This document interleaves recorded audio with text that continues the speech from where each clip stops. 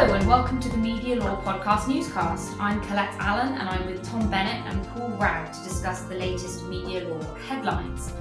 We will be talking about the much anticipated Supreme Court decision in Lloyd and Google, the Duchess of Sussex appeal, footballers' data protection rights, and an Oxford County Court decision that caught the attention of Amazon. But first of all, I want to start with Dr Salman Butt's case against the Home Secretary.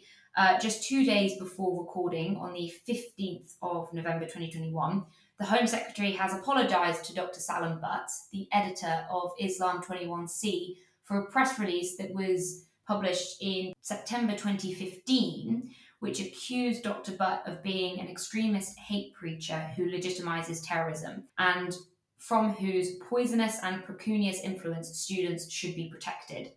The allegation was completely false. The Home Secretary has appealed the meaning that Mr Justice Nicol found in 2017. The Court of Appeal agreed with that assessment in 2019, and only now has the Home Secretary apologised. Full damages have been awarded, as well as full costs to Dr Butt, and of course there was the open statement in court this week. This is an absolutely appalling case. The government has been dragged kicking and screaming into admitting it was utterly wrong to have published this entirely indefensible, false, defamatory allegation. It should never have been contested, should never have been appealed after it had been contested. The government dragging this through the courts instead of apologising is an abhorrent waste of money, waste of time, and a quite disgusting way to treat the claimant, who did not deserve to have his name dragged through the mud. I have absolutely no time for this sort of behaviour from the government. It is not uncommon that the government pursues appeals in cases without strong legal grounds for doing so. We've seen it in a number of different contexts over the years.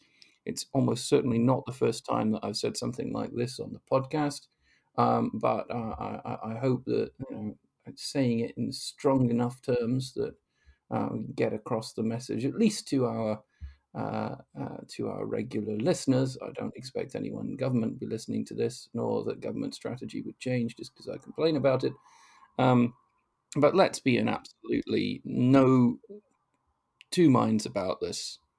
This was dreadful, and I hope it's never repeated. I couldn't agree more. And on that, though, let's move on to the Lloyd and Google case. Google has won its appeal in the Supreme Court with a unanimous verdict that rejected the Court of Appeal's ruling that compensation can be awarded for loss of control of personal data by reason of any non-trivial contravention of the Data Protection Act, without the need to prove facts relating to specific individuals.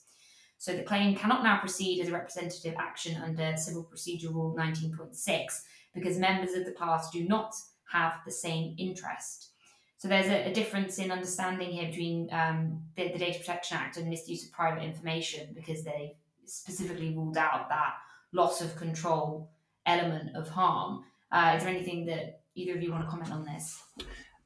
No, other than to say that I think this is a sensible decision in that, of course, what happens or what can happen in this sort of area is that you sort of inadvertently create a sort of cottage industry for lawyers that enables claimants, even with spurious claims, to attempt to extract a negotiated settlement from a company or a party and use this kind of decision as a bargaining chip. I don't know for sure, but I imagine that already this case, Lloyd and Google, has been used by prospective claimants in order to extract early settlements from defendants on the basis of data breaches. the Data Protection Act is not there to provide windfalls for inadvertent or for limited breaches of the Data Protection Act in circumstances where the impact on the claimant is minimal or trivial, or even, as in this case, unknown.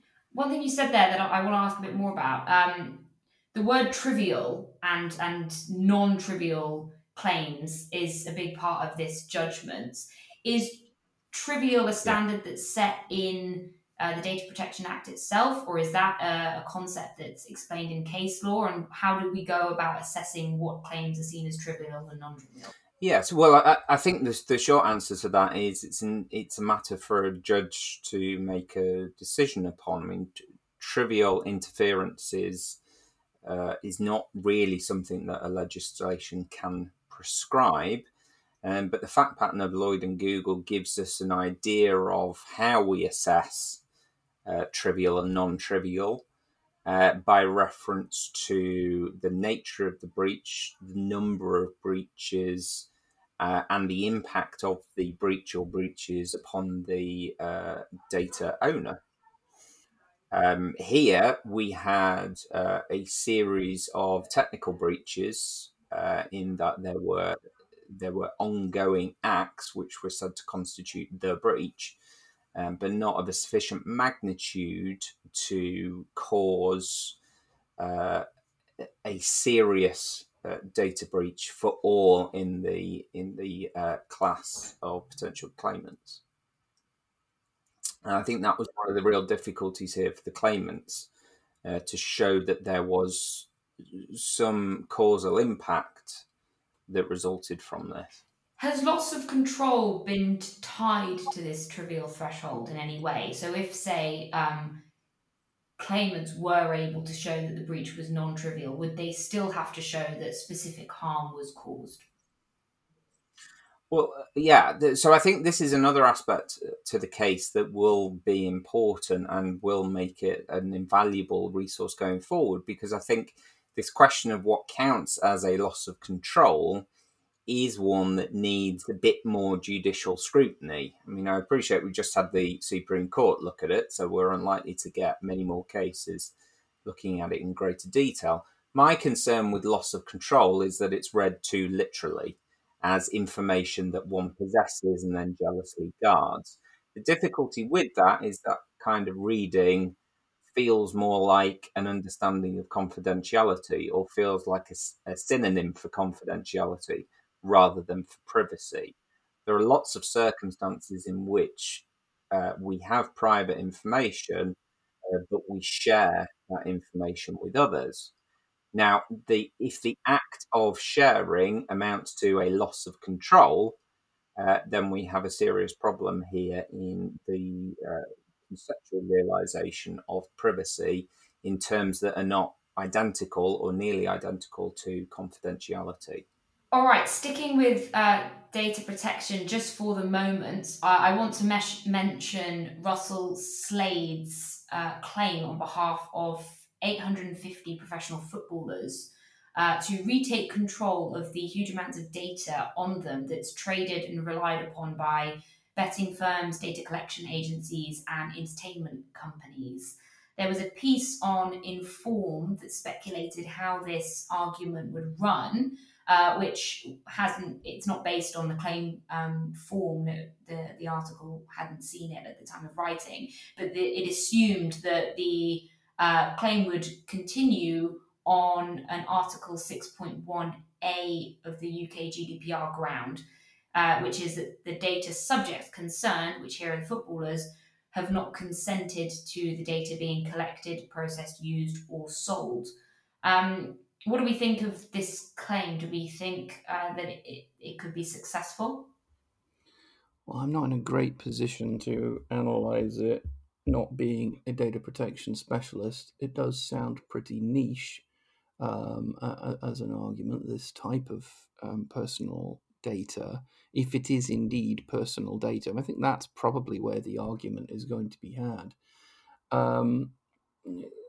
These are professional footballers who play games in public, some of them televised, and the games are observed by everyone who is present and everyone who is watching. Some of those people are from statistics companies that observe the game in a very particular way.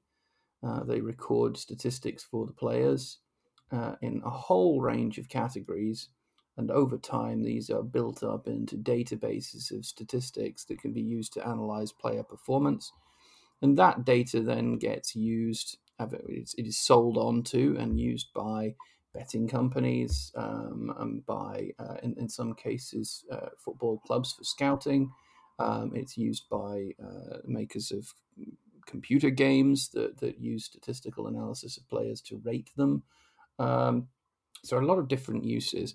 I suspect that what is perhaps driving this is less a concern for the privacy of the footballers, and that would explain this being brought as a data protection case, if indeed that is what happens, and more an attempt to control certain commercial interests that flow from the performances of the players.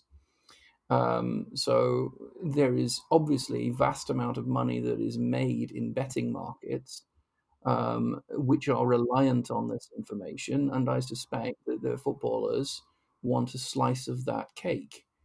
I think there's probably a legitimate commercial argument that they ought to have a slice of that cake, but I'm not in a great position to analyze the legal basis for that. I can understand it. At the same time, the use of statistics is not limited to betting companies and gaming companies and so forth. Stats are used all over the place. I mean, if you follow football punditry in this country, if you follow the very many podcasts and increasingly detailed statistical analysis of outlets like The Athletic, which does written analysis and podcasts associated with it. And you look at writers like Michael Cox, who rely on the statistical analysis simply to produce punditry for people. And some of these podcasts are professional, and some of them are less so. It forms the basis of discussion. And I think it'd be difficult to draw the line, I think is what I'm saying, between the uses that are clearly commercial and the ones that are more akin to a couple of friends having a chat about football statistics in the pub. At the extremes, yes, you can see the difference between the betting company and the guys in the pub. But there is going to be a line that has to be drawn somewhere in the middle, and I think that might be quite difficult. It's going to be an interesting one to see, just to see what happens with it going forward. I don't think anything will happen. I think it'll get struck out. Why? Well, it just strikes me as opportunistic. It doesn't strike me as a substantial enough claim that warrants even a defence being filed. I would imagine that the people representing the defendants will go for an early strikeout.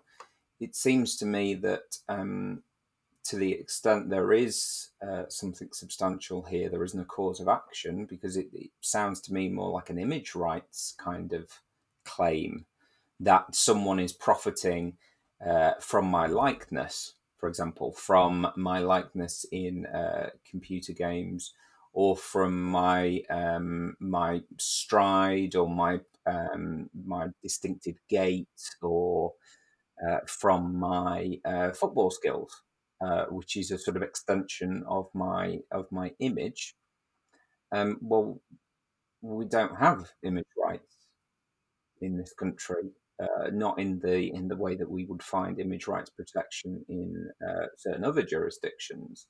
So I can't really see that going anywhere. And it seems to me that they're trying to use the Data Protection Act in order to create a kind of quasi image right here, on the basis that this is data. Now, I think the difficulty here is in trying to, and as Tom said, it's going to be, this case is going to be about the definition of personal data. If we're saying that the number of times a footballer touches a ball during the game, or a heat map that's generated by the footballer, where do they spend the most time on the pitch, how many crosses did they put in, how accurate were those crosses, etc., etc. How is that personal data when it's performed in public? All of it takes place in public. This is not information that is sort of created. It's not information that's comparable to, say, confidentiality, although, of course, I've just said privacy is broader than confidentiality, but it doesn't have a confidential quality to it. So what is it that makes this personal data sort of personal to the individual?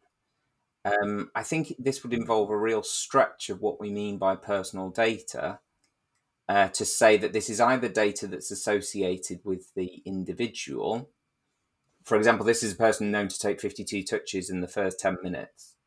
Well, who are we talking about when we use that kind of data?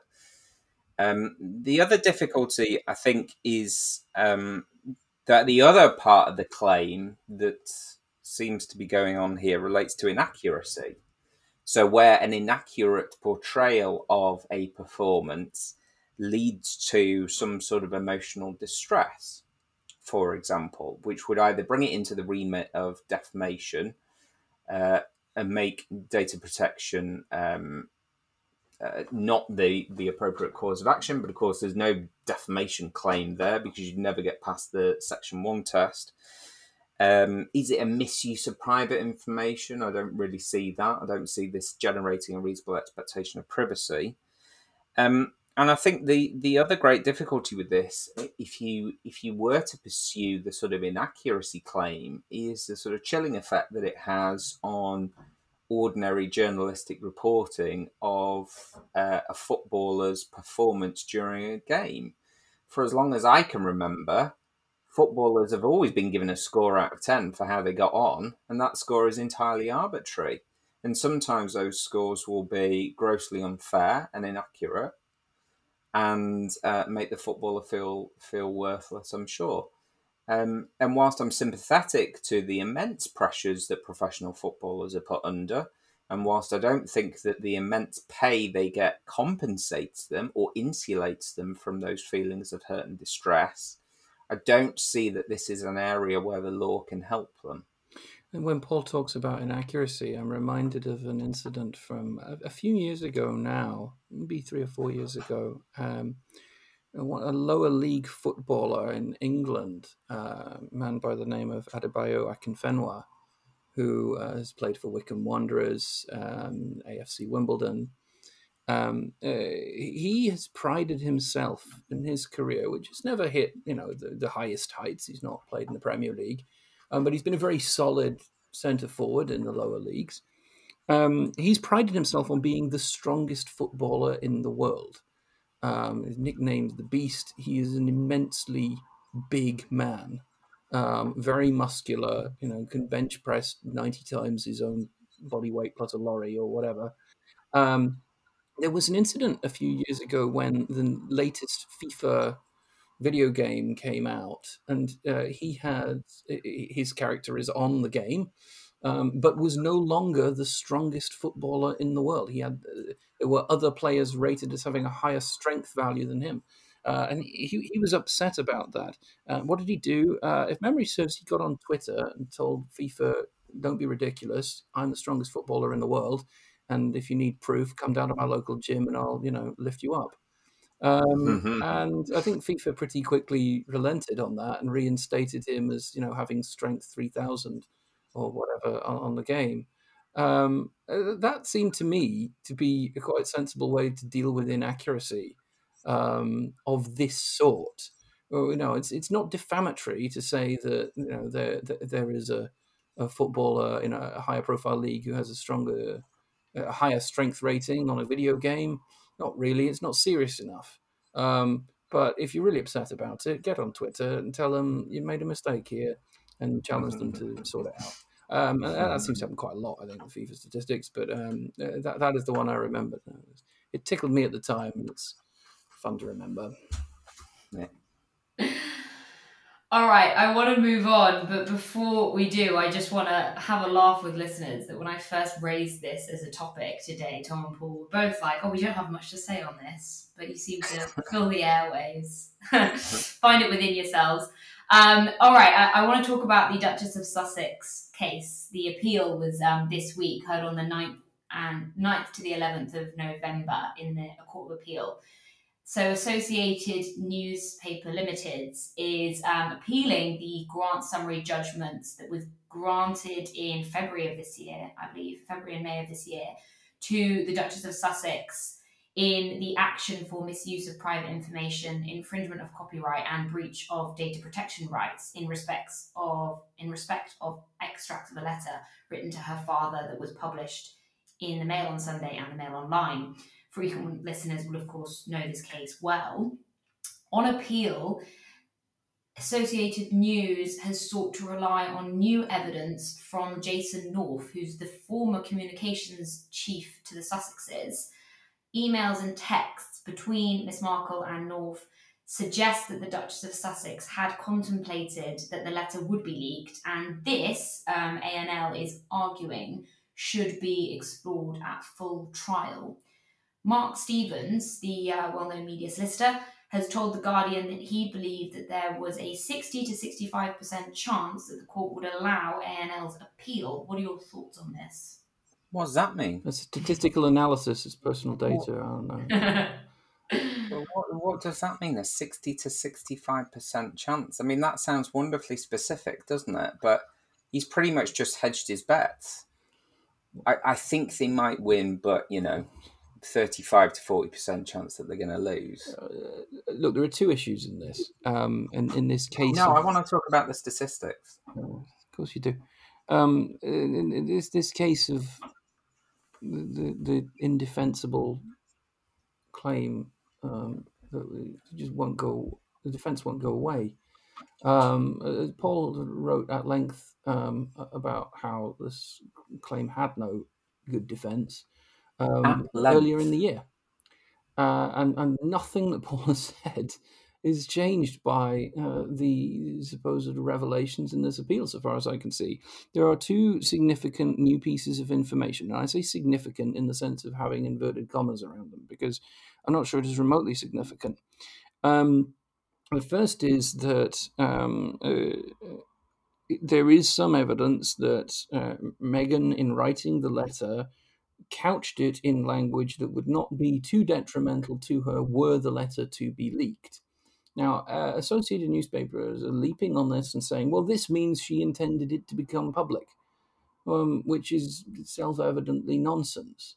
A lot of us, I should think, in our daily lives take care when we write things like emails to ensure that they are couched in temperate language, just in case they end up being seen by somebody else other than the intended recipient, as happens from time to time when we get copied into email chains and so on and so forth. It doesn't mean that we expect the email to cease to be private. And never has done. So the idea that you write something carefully just in case is not tantamount to waiving one's right to privacy over that information. In any event, the waiver argument is pretty dead in misuse of private information law. Even if it weren't, this wouldn't be a waiver. The second piece of supposedly mind-blowing new evidence is that the Sussexes have apparently admitted, and I think Meghan is the main one here we're talking about, have admitted that they did indeed speak indirectly, so through an employee, to the individuals who authored an unofficial biography of them and gave them indirectly some information in order to ensure there was a degree of accuracy in what was being written. And again, ANL are jumping on this and saying that this is in essence a waiver of privacy over the matters, not only in the autobiography but over everything, including the letter that Meghan's written to her father. And again, it's an attempt at the waiver argument, and again, the waiver argument is pretty much dead. So I don't see that either of these revelations have any significant relevance to the claim. And I can't see the Court of Appeal overturning the first instance judgment on the basis of it. I mean, it is stranger things have happened in the legal world, I'm sure, but I just don't see this one happening. This just feels to me like ANL dragging matters out to throw their weight around a bit. Yeah, I think that's exactly right, Tom.